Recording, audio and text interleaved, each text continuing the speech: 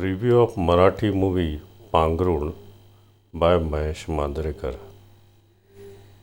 क्वचितच अशी उत्कृष्ट कलाकृती आपल्या समोर येते. महेशने भावभावनांचे पदर अतिशय संयमाने हाताळले आहेत. सर्व कलाकारांनी आपापल्या भूमिकांना न्याय दिला आहे. मग प्रमुख भूमिकेतील गौरी आणि अमोल असो किंवा इतर सहकारी. आशयघन आपल्याकडे भरभरून आहे. उत्तम कथा, कादंबऱ्या यांची आपल्याकडे रेलचेल आहे.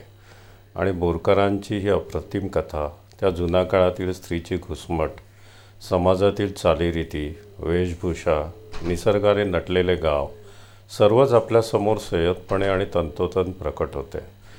अप्रतिम गाणी, सुमधुर संगीत, सुंदर छायाचित्रण आणि कलात्मक सादरीकरण ज्याचे उत्कृष्ट मिश्रण म्हणजे पांघरुण. गरज आहे रसिकांच्या उत्तम प्रतिसादाची.